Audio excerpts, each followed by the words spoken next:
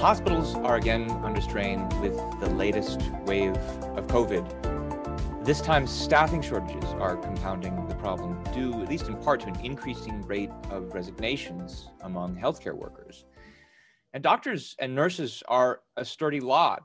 Why should some of them then want to quit even when they expected their careers would involve very grueling conditions? In some cases, it's the distress of not wanting to treat their own patients who could have avoided the need for treatment by getting vaccinated, patients who openly disrespect the doctors and nurses and who take their service for granted as some kind of unconditional right. What are the philosophical ideas that worsen the moral distress currently plaguing these doctors and nurses? That is a question we're going to discuss today. Welcome to New Ideal Live, the podcast of the Ayn Rand Institute. And today we're going to discuss healthcare workers' battle with moral distress. My name is Ben Baer. I'm a fellow and instructor at ARI. With me is my colleague, senior fellow Ilan Giorno. Hi, Ilan. Hey, Ben. So Ilan, bring us up to date a bit here. What do we know about the staffing situations in these hospitals and what today's doctors and nurses are doing in response to this latest COVID surge, the Omicron variant? I think if people were reading the news, they're bound to come up against articles with anecdotes about what's happening and doctors feeling really strained and stressed. And if they know doctors, they'll see that too. A couple of polls that we found in looking at this suggest that this is a significant problem. So according to a Washington Post Kaiser Family Foundation poll, 3 in 10 healthcare workers have weighed leaving their profession, and more than half feel burnt out. So you think every other person you meet in a hospital who works there, according to this, is burnt out. Now that's a very serious situation. And another poll, also from 2021, I think later in the year, 1 in 5, or about 18% of healthcare workers, have already quit since February 2020, so from the beginning of the pandemic, roughly. And then another 12% say they want to leave for another job in healthcare, so to move to something presumably that doesn't have the same kind of work conditions that they're experiencing right now. So a lot of factors are going on here, and that's part of what we want to unpack. The top reason for the doctors who have already quit, and doctors and healthcare workers generally, the top reason cited by 54% of them in this one survey is the pandemic and the experiences they're feeling. And the second top reason to that is burnout. So with a combination of what it's like to be in a hospital during the various waves that we've seen and just the grinding experience of having to work through that. So let's get into a bit what it's like in hospitals, because I'm not there and you're not there. What kind of things do we know about that are going on that doctors are experiencing?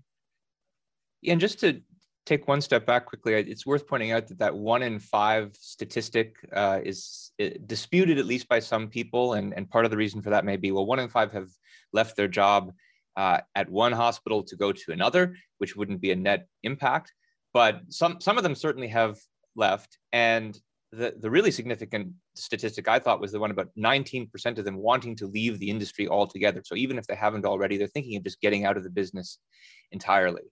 And the big question is why? Why would they want to do this, even when they knew they were going to deal with quite a lot of death and sickness when they went into this business in the first place? And the short answer is just how bad it's gotten. And it's worth emphasizing how true that is, because we also know, and it is also true, that this latest wave with the Omicron variant is in certain respects less severe than the previous wave, Delta. It doesn't mean it's less severe than the initial wave, but it's less severe than Delta, which was pretty bad. Less severe in the respect of the kinds of just health consequences it has on the person who gets sick with it. But we also know that it's more contagious. And so while it's true that people who've gotten vaccinated don't have a lot to worry about with regard to Omicron, unvaccinated people are a different story. And most of the people we see in the hospitals today are unvaccinated, something like 13 times more. You're 13 times more likely to be in a hospital if you're unvaccinated, 17 times more likely if you are an unvaccinated adult. And when you have 37% of the US population still unvaccinated, that's millions and millions of people who could potentially get sick And it just takes a fraction of those to overwhelm hospitals. And that's why we're seeing this kind of surge. And you can tell that there's something bad happening by the kind of impact that we're seeing just on hospitals themselves.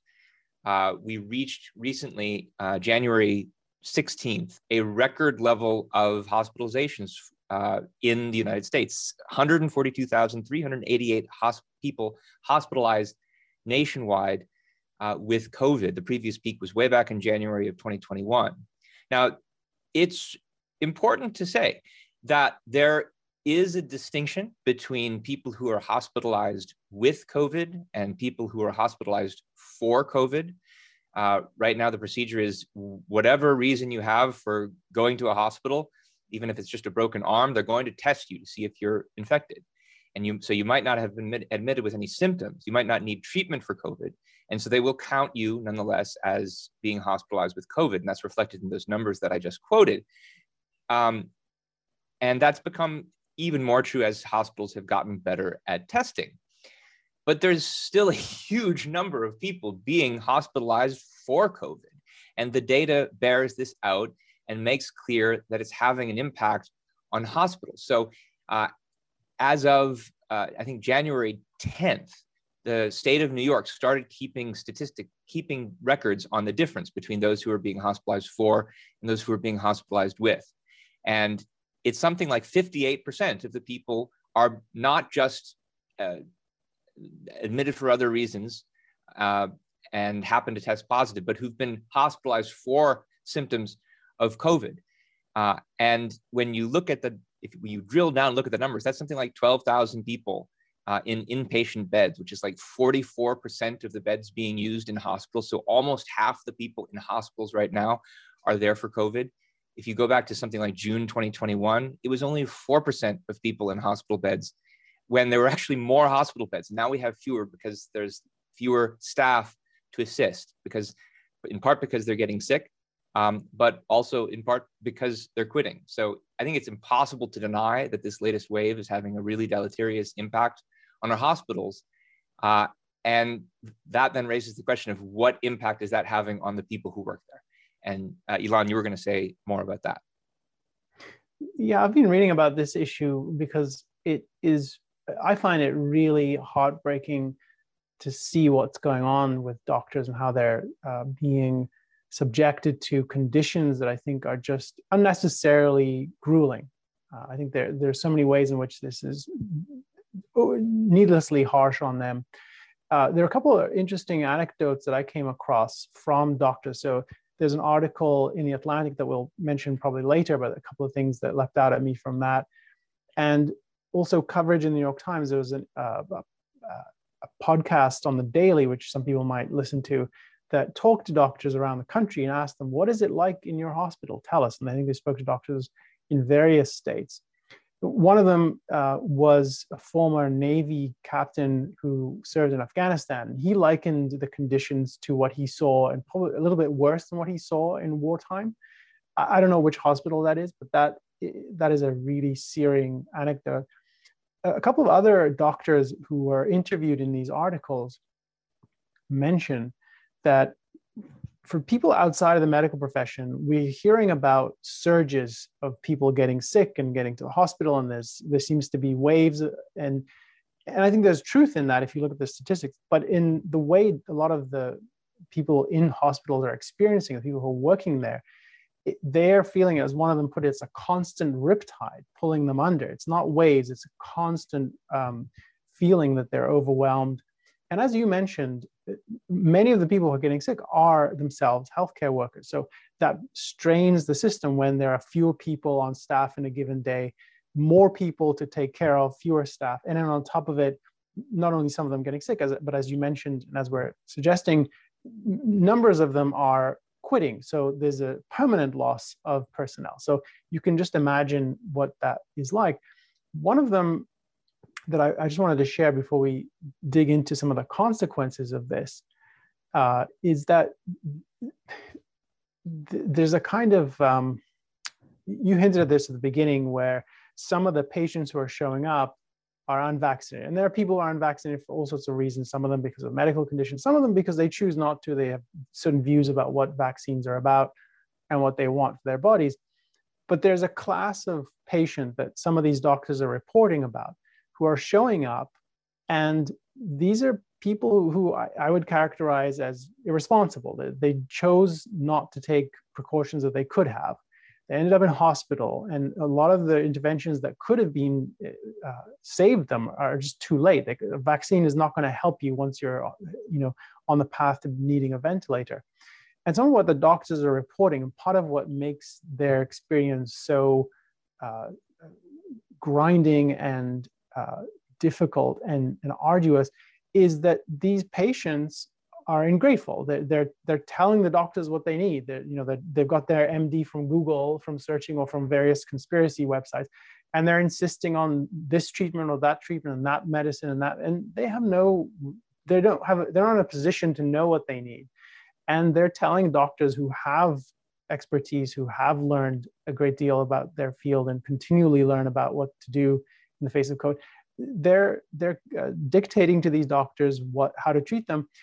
And this idea that you're going to tell a doctor what to do with you, I think I can see why that would be really would wear out your empathy for some of the patients that you're dealing with.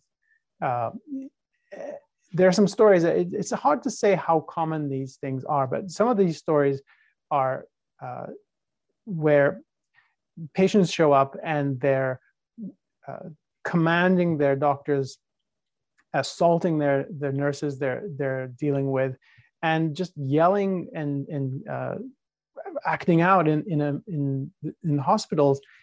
And so, as one doctor put it, and I think this really encapsulates it powerfully, quote, "We are at war with a virus and its hosts, infected people, with us."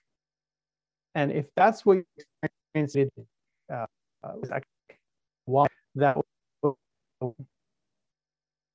Ilan, you're cutting out a bit, so we didn't hear that full quote, and even right now it looks like you're a bit frozen. So let me, while that recovers, let me move to I think what's the most logical next topic, which is when you're faced with patients like this, how are you going to react to it if you're someone who's trained your entire life to take care of these kinds of patients?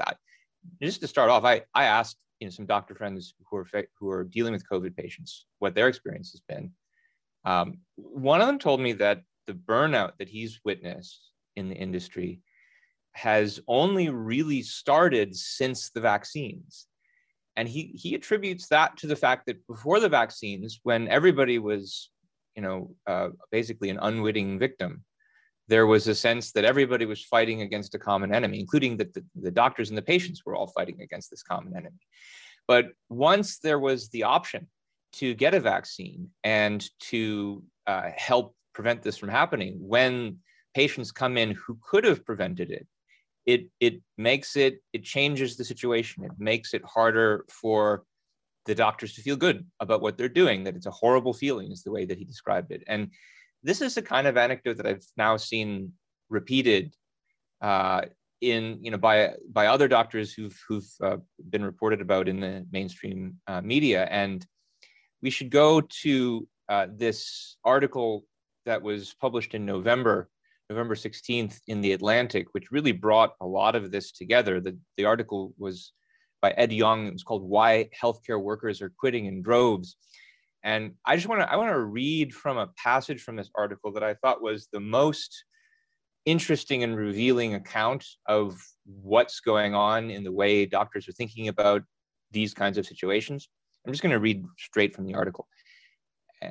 He writes, "Beyond making workdays wretched, these experiences are inflicting deep psychological scars. Quote, we want to be rooting for our patients. Durham, who's a nurse, I think, told me. But anyone I know who's working in COVID has zero compassion remaining, especially for people who choose not to get the vaccine." Young goes on, "For a healthcare worker, being shaken by a patient's death comes with the job. Finding yourself unmoved is almost worse. Some call this burnout, but Gerard Brogan, the director of nursing practice at National Nurses United, dislikes the term because it implies a lack of character. He told me he prefers moral distress, the anguish of being unable to take the course of action that you know is right. Healthcare workers aren't quitting because they can't handle their jobs. They're quitting because they can't handle being unable to do their jobs. Even before COVID-19, many of them struggled to bridge the gap between the noble ideals of their profession and the reality of its business. So there's something about the way doctors think about what is the noble cause of their profession that is in play here, at least for many of them. They think that they ought to care about all of the patients that they encounter, and yet they find that they're unable to make themselves care, especially in these kinds of situations. And that aggravates, in particular, what must already be a very aggravating situation, not only because of the grueling conditions and the demands being made of them. So I don't think that this moral distress is the only cause of the spate of resignations that we're now seeing, but it's the one that I think brings to the surface a certain idea about morality that actually ends up being responsible for a lot of the other causes of these resignations that we need to talk about. And some of those are just in relation to the overall systemic nature of healthcare. And Ilan, I think you wanted to explore that further. Maybe you wanted to mention some of the things that we couldn't hear you say before. I don't know. Sure. I'm sorry I cut out. I think the quote I wanted to share with people was from one of the doctors who was interviewed, and as she put it, or he put it, quote, "We are at war with a virus and its hosts are at war with us." So this is the feeling that the patients that they're dealing with are in such a hostile relationship to their doctors. And as you went on to talk about this lack of empathy, or waning empathy towards the patients that they're feeling. I think we should dig into the moral issue, but just before we do that, it's worth putting on the table just some of the other factors that are going into, that are part of this context that help explain why the conditions that doctors are experiencing are just so terrible and wretched.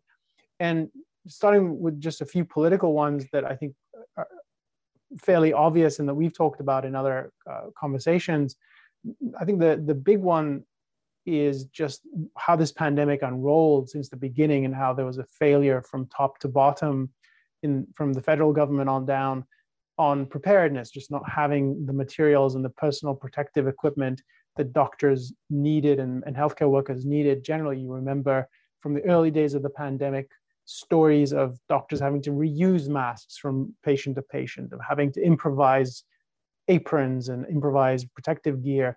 And there were people going into their woodworking shops and their metalworking shops and fabricating all sorts of things for doctors and dropping them off at the hospitals and sewing masks and so forth. So there was a real lack of preparedness at that level. And then you move into the hospital levels. There are certainly cases where particular hospitals in particular places were unprepared, or their management really were just not sympathetic to the needs of doctors and nurses for protective equipment, just the supplies that they needed. So you can, if you're in a crisis that's now starting into its third year, and you've had this from the beginning, you can see why this would be really grueling.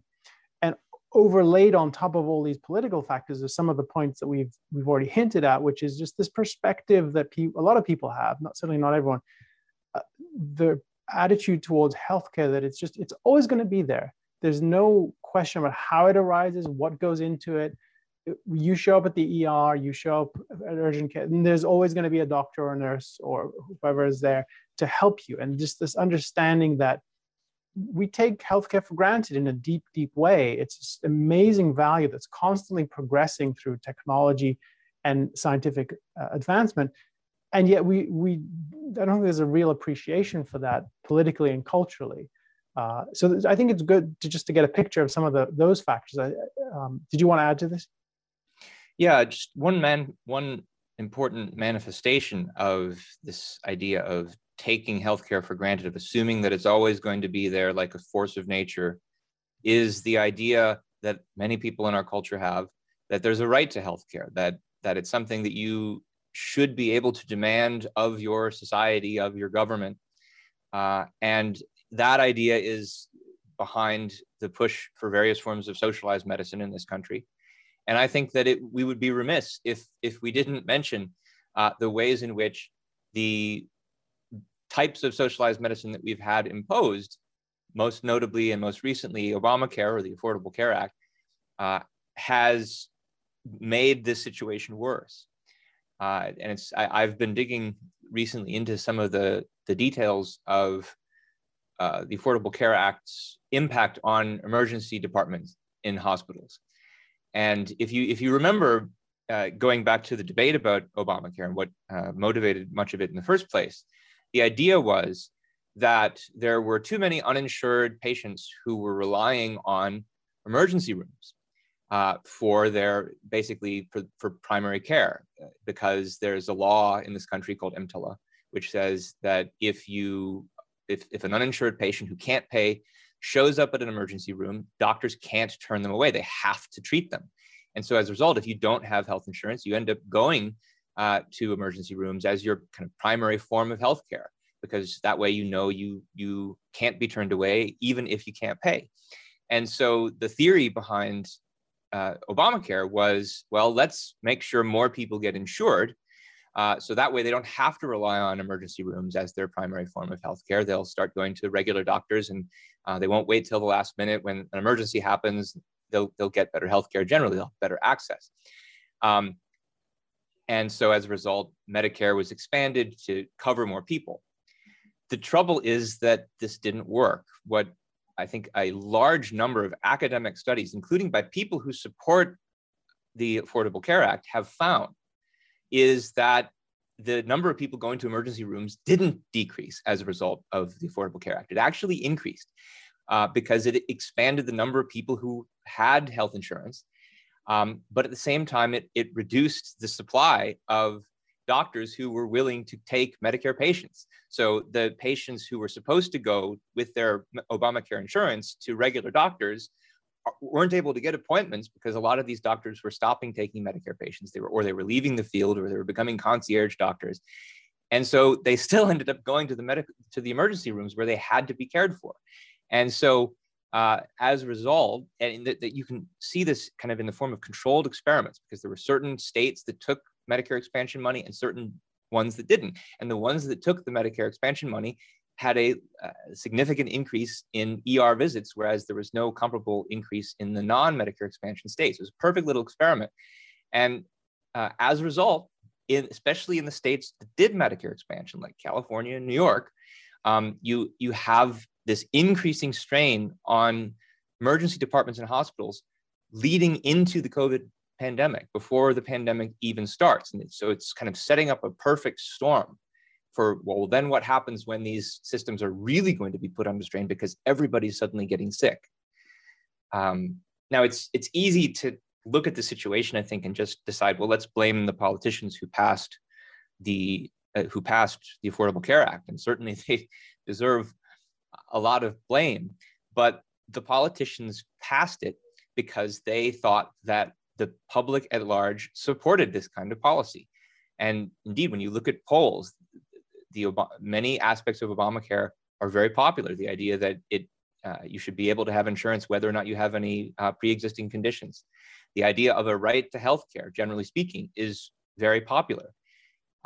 And people think that society has this obligation to provide them with healthcare, whether or not they can pay for it, whether it's because they're just down on their luck or because they didn't take the necessary measures to save for exigencies.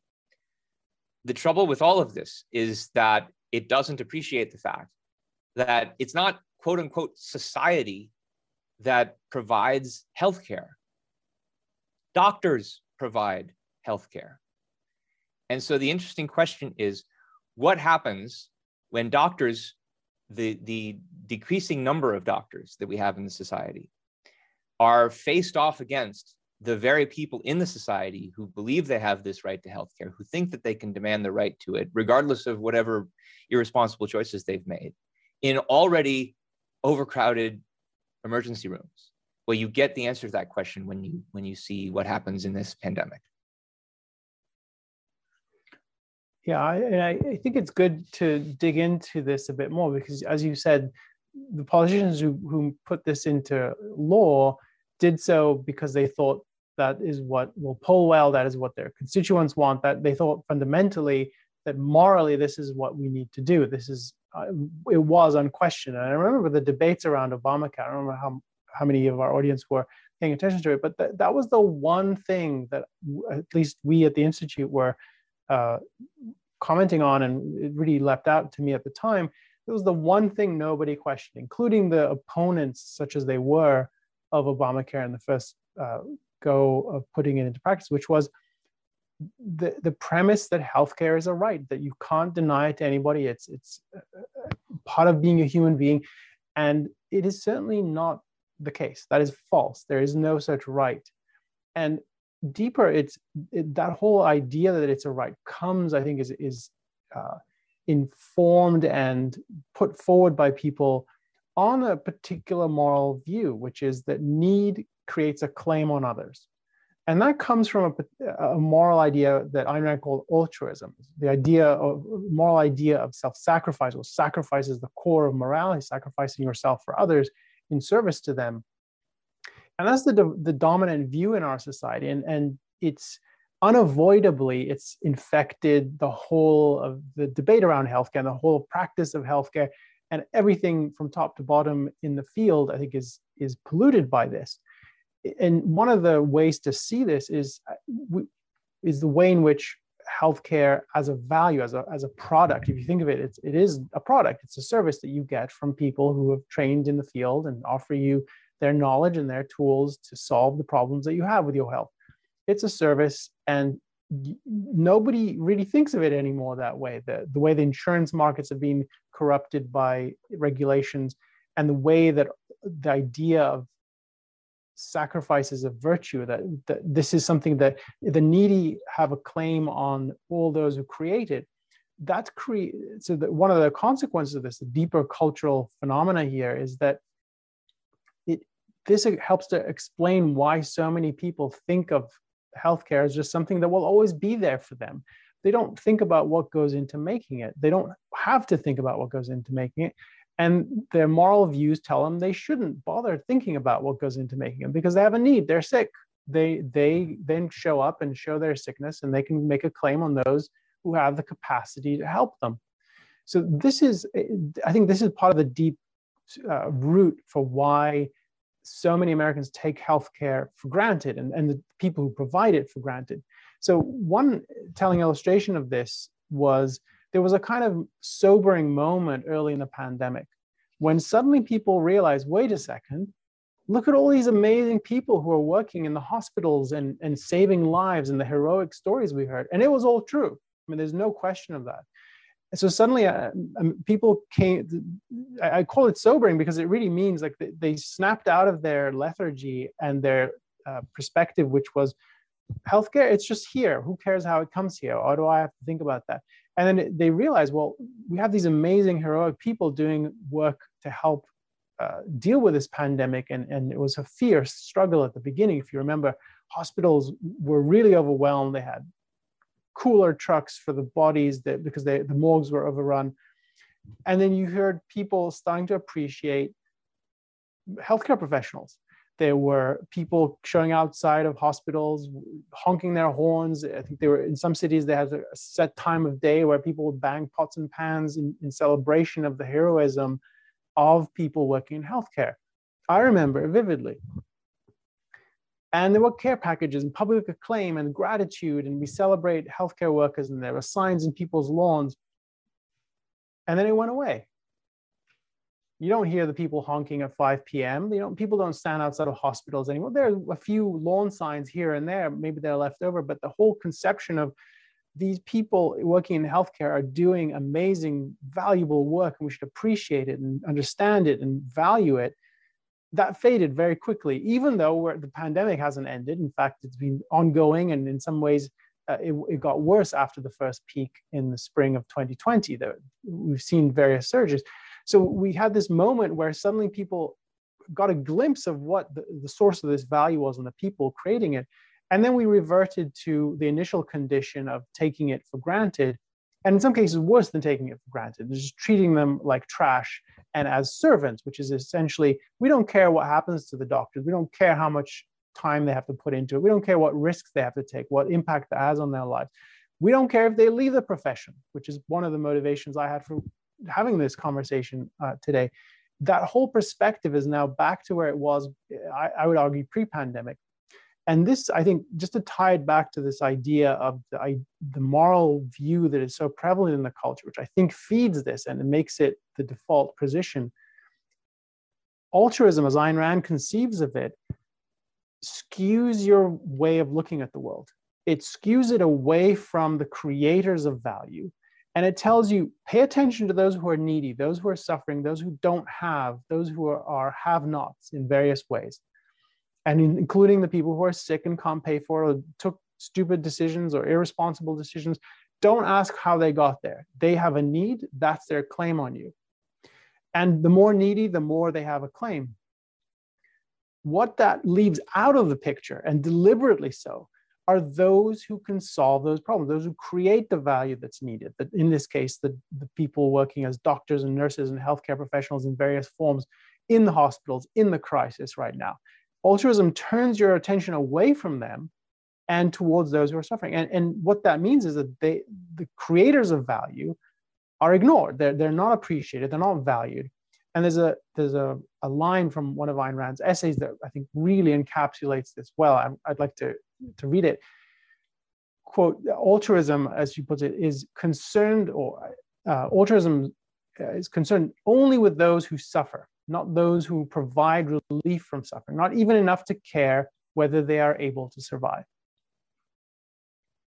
And I think that's what we're seeing aspects of in the hospital situations where patients are showing up, demanding things from doctors and nurses and treating them as if they are not fully human and treating them as servants whose welfare we don't have to care about. This is, I think, at a deep level, part of the root for why we see this as a cultural phenomenon, people looking towards healthcare as something that is to be taken for granted and ignoring the value creators in this equation. I think there's a question that someone could ask at this point about, well, are we blaming the unvaccinated for the situation that these doctors are dealing with? And I would say it's not quite as simple as that. As I think you rightly mentioned, there can be legitimate reasons that people have in certain cases for not wanting to get vaccinated, and there can even be illegitimate reasons, but that ones people are honestly mistaken about, I think.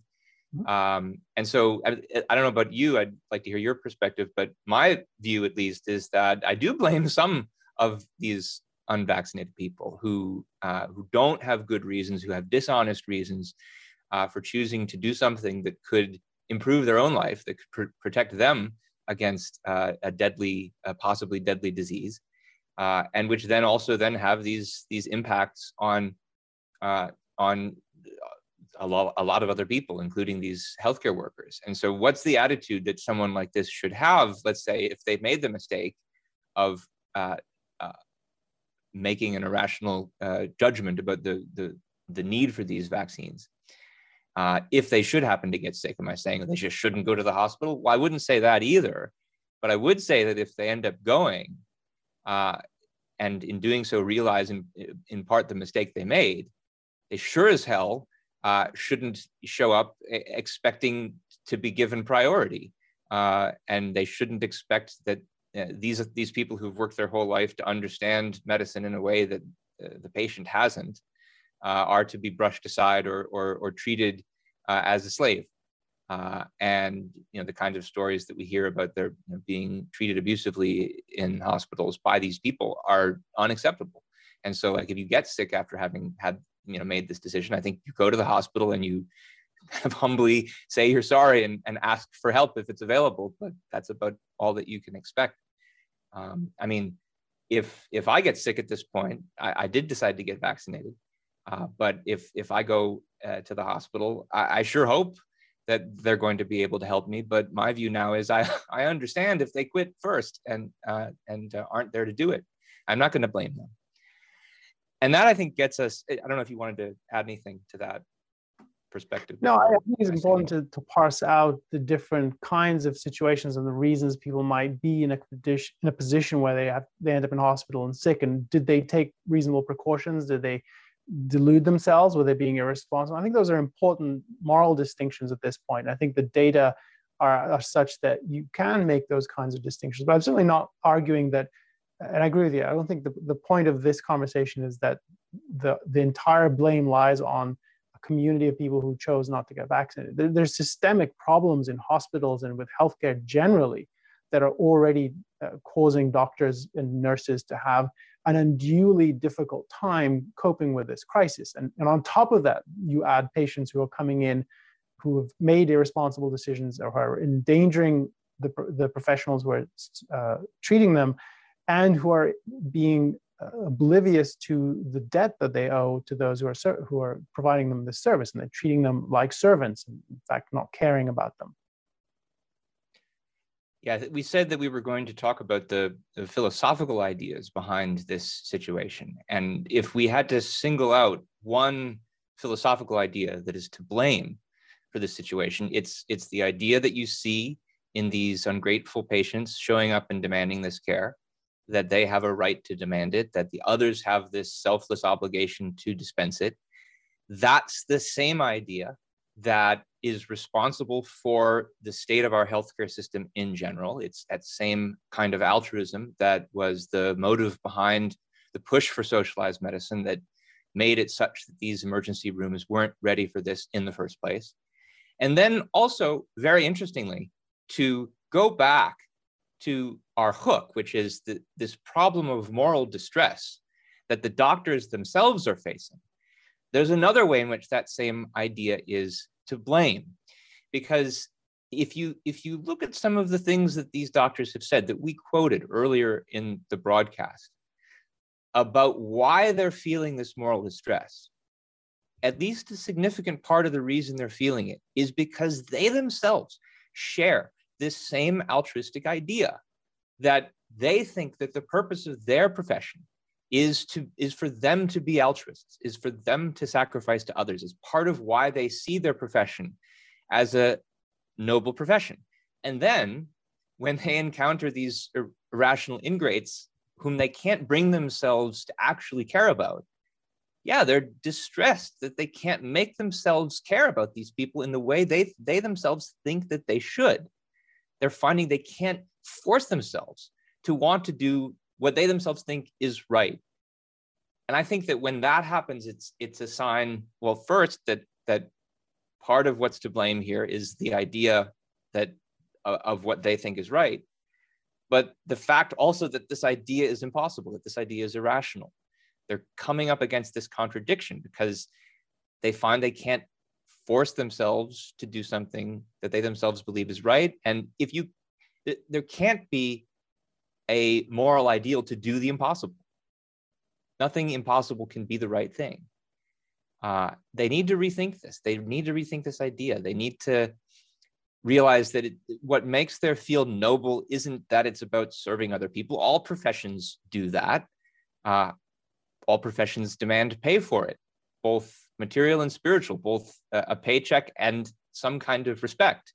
And that applies to medicine just as well. Their doctors and nurses are there to serve their patients and to be paid for it, both by getting adequate compensation and by being treated with some kind of respect. So I think it's an opportunity for those doctors who may have actually had good reasons for going into the field to think about what those reasons were. And hopefully it wasn't just because they had accepted this kind of ideal of selflessness. I think those would be the ones most likely to burn out when they find it just doesn't work. And one last thought is doctors are concerned with treating the health of the body. That's what the field of medicine is concerned with. As a teaser and as a clue, I think it's worth thinking about, if they're considering this question now, is there a science that concerns itself with the health of the soul or with the health of their character? I think that's the science of morality. I think that there's no scientific basis for this ideal of altruism that they've accepted, and they should look for an alternative. Especially when they're the ones who have trained to have learned the science of health. What do they deserve because of this training? That reminds me, Ilan, there was another passage in that same Atlantic article that we referenced, and it was the one that started the author opened the article with, and it was a story about a nurse who was treating a dying COVID patient, and using a hand pump ventilation bag to keep them breathing while the family gathered around to say their goodbyes, the same family that had gotten them sick. And one of them says a miracle might happen, and they're kind of praying for a miracle, and the nurse finds herself thinking, I am the miracle. I'm the only person keeping your loved one alive. And I think that is the right attitude. I think more of these doctors and nurses need to realize they're the ones who deserve thanks. It's not God who deserves thanks.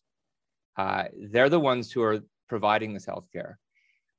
And they need to realize that they deserve something because of that. And they certainly don't deserve this kind of disrespect that they're getting. And I'll close with one last thought, and Ilan, you can comment on this too if you want to, but all of this reminded me of a passage in Ayn Rand's book, Atlas Shrugged, where there is a doctor who comments on the state and the nature of a society that demands a right to healthcare from him. And put this quote up on the screen. This is Dr. Hendricks. He said, I observed that in all the discussions that preceded the enslavement of medicine, men discussed everything except the desires of the doctors.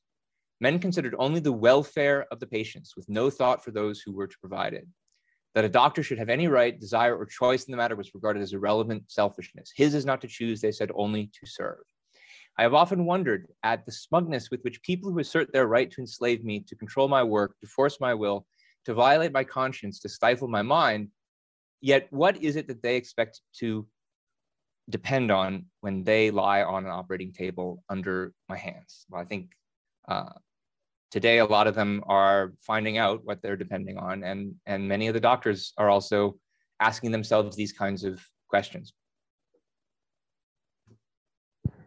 Yeah, I was thinking of Atlas Shrugged too when I was reading about the experiences of healthcare professionals in these various articles and preparing for this conversation. And the one wider point I thought of raising for people who haven't read the book is that one of the points that you discover in the story as you go through it is that it's not only applicable to this character that you quoted who was a doctor, it's applicable to all of the creators of value in this story, or whatever scale they are, and from the genius level industrialists and artists and so on, all the way through to people of various levels of ability, is that the more they take seriously this moral idea of sacrifice, of altruism, the more it's destructive of their own life, both how they think of themselves and their relationships with other people.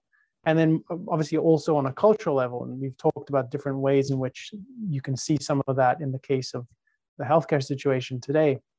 But it struck me that one of the big misconceptions about altruism, so it has a reputation in a way that is completely in contrast and in contradiction to its actual nature. People think altruism is a good thing, and one of the things Ayn Rand has been famous for is for showing people that it's not at all what you think it is. It's actually destructive, it's harmful. If you think about it more deeply, you recognize that it's a view that you should question and challenge and I think ultimately reject.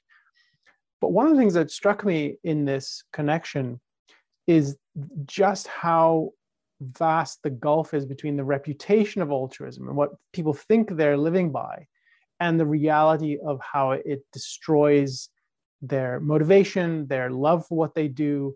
It really poisons their one of the huge values in life, which is a career. So you gave this example just a moment ago about the way doctors are feeling, and you encourage them to rethink the assumptions that they have and their moral views.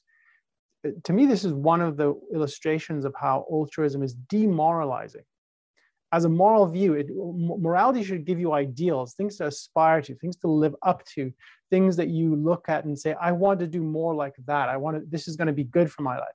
And in fact, in reality and unavoidably, altruism is demoralizing in the sense that it takes away motivation, it saps energy. And in this particular context, what we're seeing is it's wearing out the supply, or the ability of doctors to have the kind of compassion for their patients that, as a norm, I think this is the kind of approach they would like to have. But when the relationships are so enmeshed in this web of altruistic beliefs, it really destroys that. So it destroys the patient-doctor relationship, it destroys the hospitals, it destroys the whole industry. And really, the more people want to be moral, the more it harms them. So it works by leveraging the best within people, their desire to be good. So to me, this is one more reason to explore Ayn Rand's ideas, just to see how powerful her identifications are. And we've been talking about how one of them here can illustrate and illuminate, I should say, the particular context of the crisis that doctors are feeling. Yeah, there's something wrong with amorality that is demoralizing, I think, is a good way of summing up one of the best points you just made. Ilan, should we start to move to questions? I see that we've gotten a few, and we can certainly ask for more. Sure. Either through YouTube Super Chat or through Zoom, and we've gotten a few YouTube Super Chat donations already, so thanks very much for those. One question that I see that's worth commenting on from YouTube is, are we going to have the same attitude toward obese candy eaters and cardiovascular patients who don't exercise? Well, what attitude exactly are we talking about? The attitude that they need to bear responsibility for their decisions?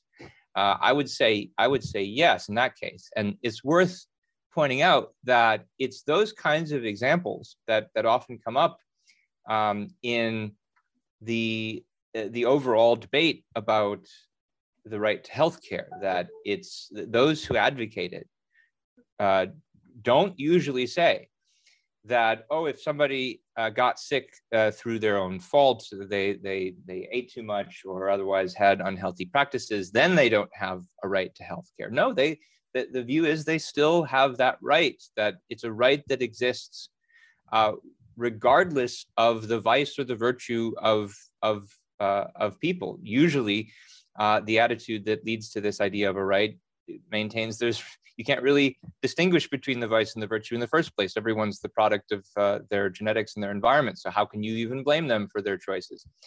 And it is interesting that in the latest controversy, there has been a tendency by people on the left who've otherwise been advocates of the right to healthcare on grounds that I just mentioned, to kind of forget about that and take a moralistic tone toward unvaccinated people. I think this is chickens coming home to roost for them. I don't think they quite have the logical right to demand of that, to make that kind of judgment by the logic of the premises that led them to advocate for state control of medicine. They don't really have any grounds to blame unvaccinated people or to make moral judgments about them. It's only a viewpoint that says that no, people do make choices. They don't get to blame their genetics or their environment. There is a difference between vice and virtue. Some people do deserve the consequences of their choices, whether good or bad. It's only on that view that you get to make this judgment. And I think that applies consistently to all kinds of choices that people make. This doesn't mean that somebody who's made bad choices shouldn't be able to make up for that by, paying to get medical treatment. But then the idea is part of taking responsibility is being the one to pay that cost. And do you have anything more on that question, Ilan? Yeah. And it looks like Ilan has frozen again. I heard you just very briefly there, Ilan, and your picture is frozen. So while we're waiting for you to come back, let me take a look at some of the other questions that have come in.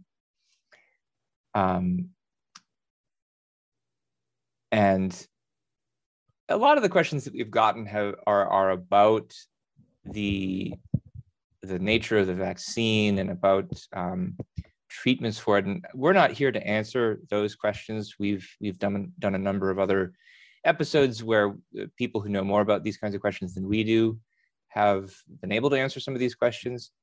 So the one that I see that I know a little bit about, well, actually, I'm not even gonna venture that one. I don't know, Ilan, do you see any of these others that you want to comment on? I'm sorry, I'd like to go back to the one you answered. You answered very thoroughly and well, and I agree with what you said. I just want to add one perspective, which I wonder if this is where the questioner was coming from, and if it is, I just want to offer a thought about that. So the question was worded, are we going to have the same attitude toward obese candy eaters and cardiovascular patients who don't exercise? So if you've ever been in a context where a value is rationed, and healthcare in the United Kingdom is rationed, and I've lived in contexts where food was rationed and so on. So there is a way in which, when that is the context, and the more socialized a healthcare system becomes, the more you see rationing in different ways, then it's natural, but unhealthy, but it's natural that people look at each other and say, I'm paying for your healthcare, and look at you, you're a slob. Why don't you go exercise? I don't want to have to worry about having to pay more in my fees and taxes because you need a triple bypass. And why don't you stop eating candy and rotting your teeth, because I don't have to pay for your dental work. And when you have a system where everyone pays for everyone else, this whole idea of we just serve the needy and whoever has the resources contributes, so the socialization of a value, you definitely get the phenomenon of people who look at each other and say, I don't like this. Why are you behaving this way? This is bad. And there have been stories about this sort of thing in the UK, if you followed the news there. But I'll just one anecdote about this. My grandparents lived in a kibbutz, which is a socialist commune. And when we visited them as guests, we didn't work there. We didn't earn any of the food that was offered to us. So as guests, we were under strict orders not to eat too much, because that would put my grandparents in an awkward position with respect to all of their other kibbutz members, or sort of the commune members, because, hey, your grandkids showed up and look how much they ate. You didn't work that much. I'm feeding your grandchild. That's, and you can see why people would feel a sense of injustice when that happens, because the food is rationed. There's only so much food, only so many hours that people work to create it. So if that's what you're asking about, the questioner, then I think there is a logic to why this ends up happening, where people resent each other to the extent they're in a system where one person is responsible for the irresponsibility and recklessness or irrationality of other people. And this also is another point that is vividly and powerfully illustrated in Atlas Shrugged in many different ways. And I know you're thinking of the same example I am, Ben. But that's just another encouragement for people who haven't read the book to dive into it, just to see what the power of that idea looks like. Yeah, it's the story that is told in the story of the 20th Century Motor Company.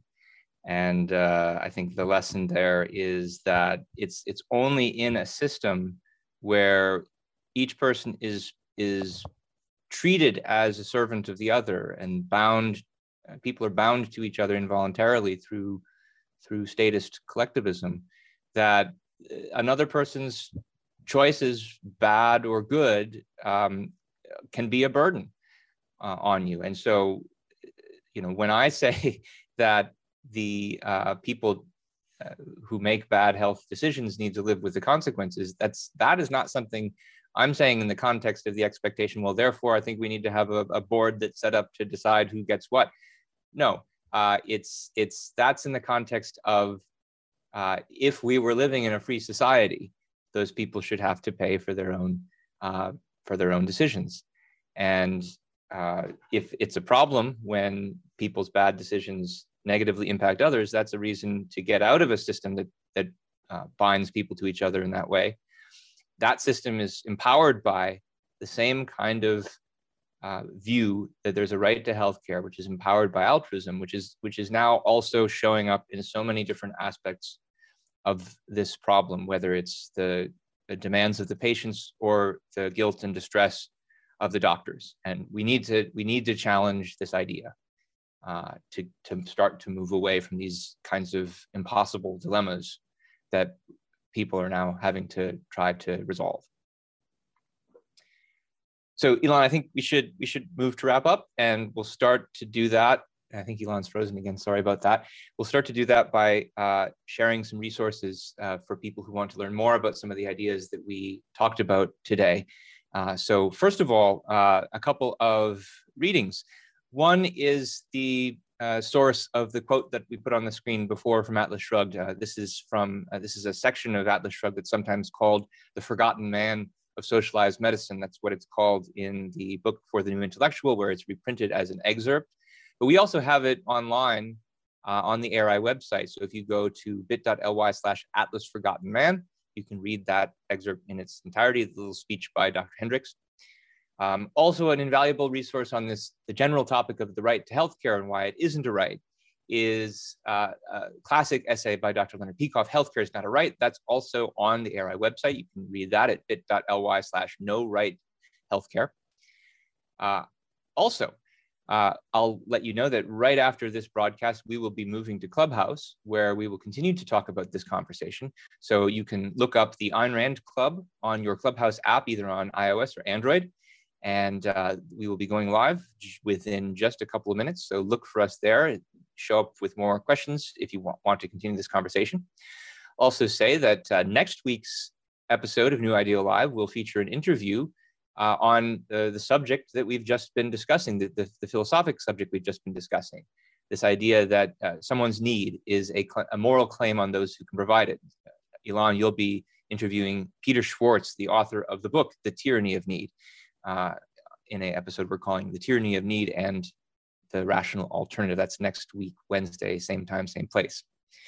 If you enjoyed this episode today and want to follow us in the future, especially if you're on YouTube, you can subscribe. You can click that bell to get notifications for when we go live or post new recordings. If you're watching a recording of this, please like or share or comment on the episode in order to help attract more viewers to the episode in question. Same thing on Facebook, like, share, or comment if you're watching on Facebook, either live or as a recording. And if you have questions about things that came up today, please consider sending us an email at newideal@aynrand.org. We read all of the messages that come into this address. We reply to most of them. Sometimes we even do episodes on topics that are suggested by our viewers. So thanks for talking with me about this today, Elon. It's good to be here. See you next time. You've been listening to New Ideal, a podcast from the Ayn Rand Institute. If you like what you hear, leave us a review, share with a friend, and subscribe to our other podcasts. This podcast was made possible by donors to the Ayn Rand Institute. Help support this podcast by becoming an ARI member. Go to aynrand.org/membership.